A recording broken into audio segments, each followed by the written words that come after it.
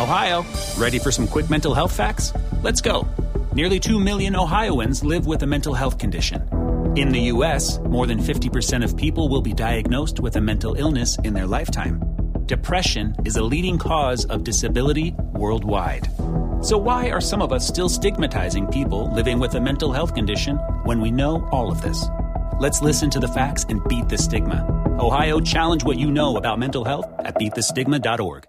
Mary redeemed a $50,000 cash prize playing Chumba Casino online. I was only playing for fun, so winning was a dream come true. Chumba Casino is America's favorite free online social casino. You, too, could have the chance to win life-changing cash prizes.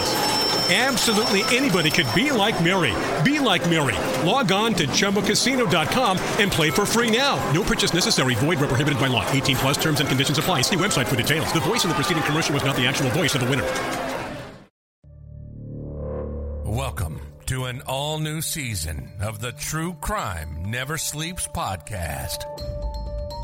This season, we're diving into some of the most unusual missing person cases, from the shocking disappearance of Charlie Ross to the American Dyatlov Pass disappearances.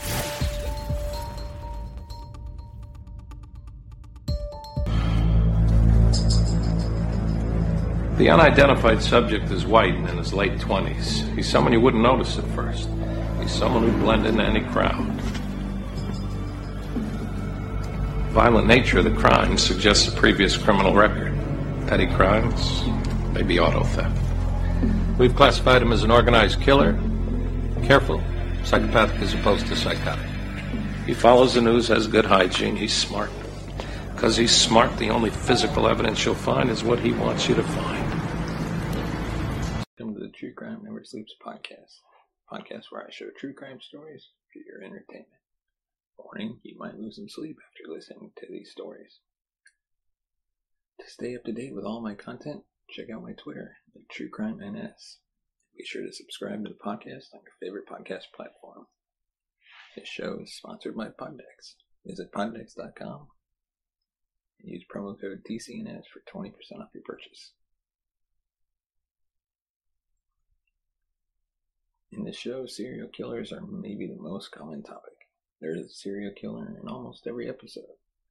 Heck, we spent one whole season diving into serial killers. We've learned a lot about their behaviors and ways of doing things. One thing we can conclude, they're all very different, have unique traits and motivations behind their actions. Yes, there is a common ground where serial killers might have psychological disorders. Each person is different. Therefore, each person's actions will be different. Serial killers are present in almost all of our episodes, but in today's episode, we will talk a lot about serial killers, more specifically, the types of serial killers out in the world. It is a fact that we all want to stay as far as possible from serial killers, but it is important for us to understand that their behaviors and try to protect yourself and your families from them. As we've already talked about in the podcast, almost 100% of the time, serial killers come from rough backgrounds and face traumatic situations. They've usually faced abuse, especially coming from family members or people close to them. It's very likely that they've abused substances as a consequence of their traumas and lost control of it at some point.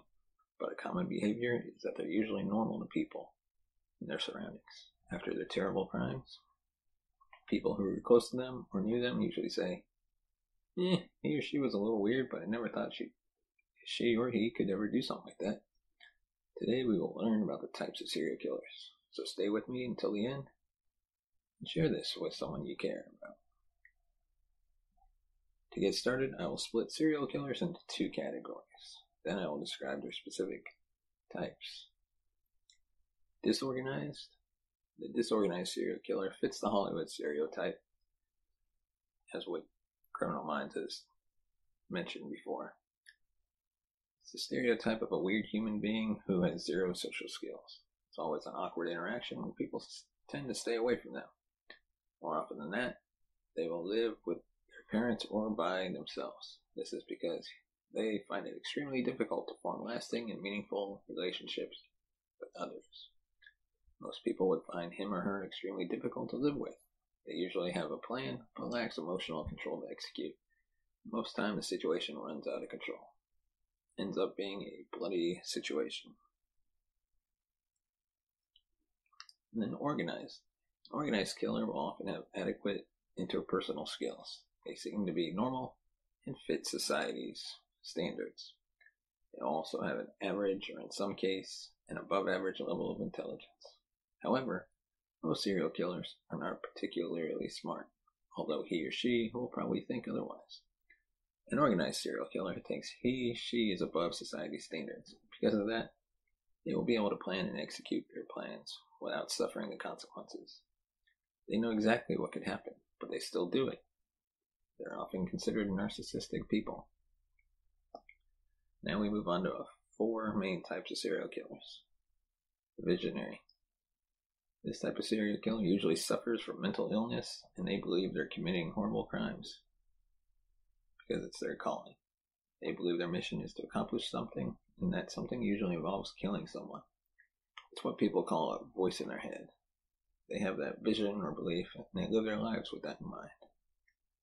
And there's mission-oriented. They also believe that they have a mission in life, and that mission is to kill a certain group of people in society. They kill in order to eliminate a certain group of people and fulfill what they believe to be their duty as citizens. The hedonistic killer kills for pleasure. This type of killer usually rapes and tortures his or her victims. Personal pleasure is the only driver for this crime. It is hard to pinpoint where this becomes a thing in their lives, but there are studies that connect their actions to old traumas. Power and control. A control killer seeks the feeling of power and control, as the name suggests. They fantasize about being powerful and having the whole situation under control. This power is usually shown with brutal force and violence. Victims usually suffer for long hours until they die. This type of serial killer usually stays out for long and has several victims. Even though this is a topic that we don't want to talk about, we must be aware of our surroundings and learn how to avoid these horrible people. And that's a wrap for today's story. As we should all agree, crimes are never good and bring sadness to countless people. It is important, though, for us to try to understand the reasoning behind such tragedies and create awareness to avoid it from happening again. For more information on this podcast, consider following me on Twitter at TrueCrimeNS and subscribe to the podcast on your favorite platform. And be sure to like and subscribe to this video for more true crime videos. Thank you for listening to the True Crime Never Sleeps podcast. Follow us on Twitter at TrueCrimeNS. Like us on Facebook at True Crime Never Sleeps. Send us a voice message at anchor.fm/truecrimeneversleeps/message. Tune in next week for an all-new episode.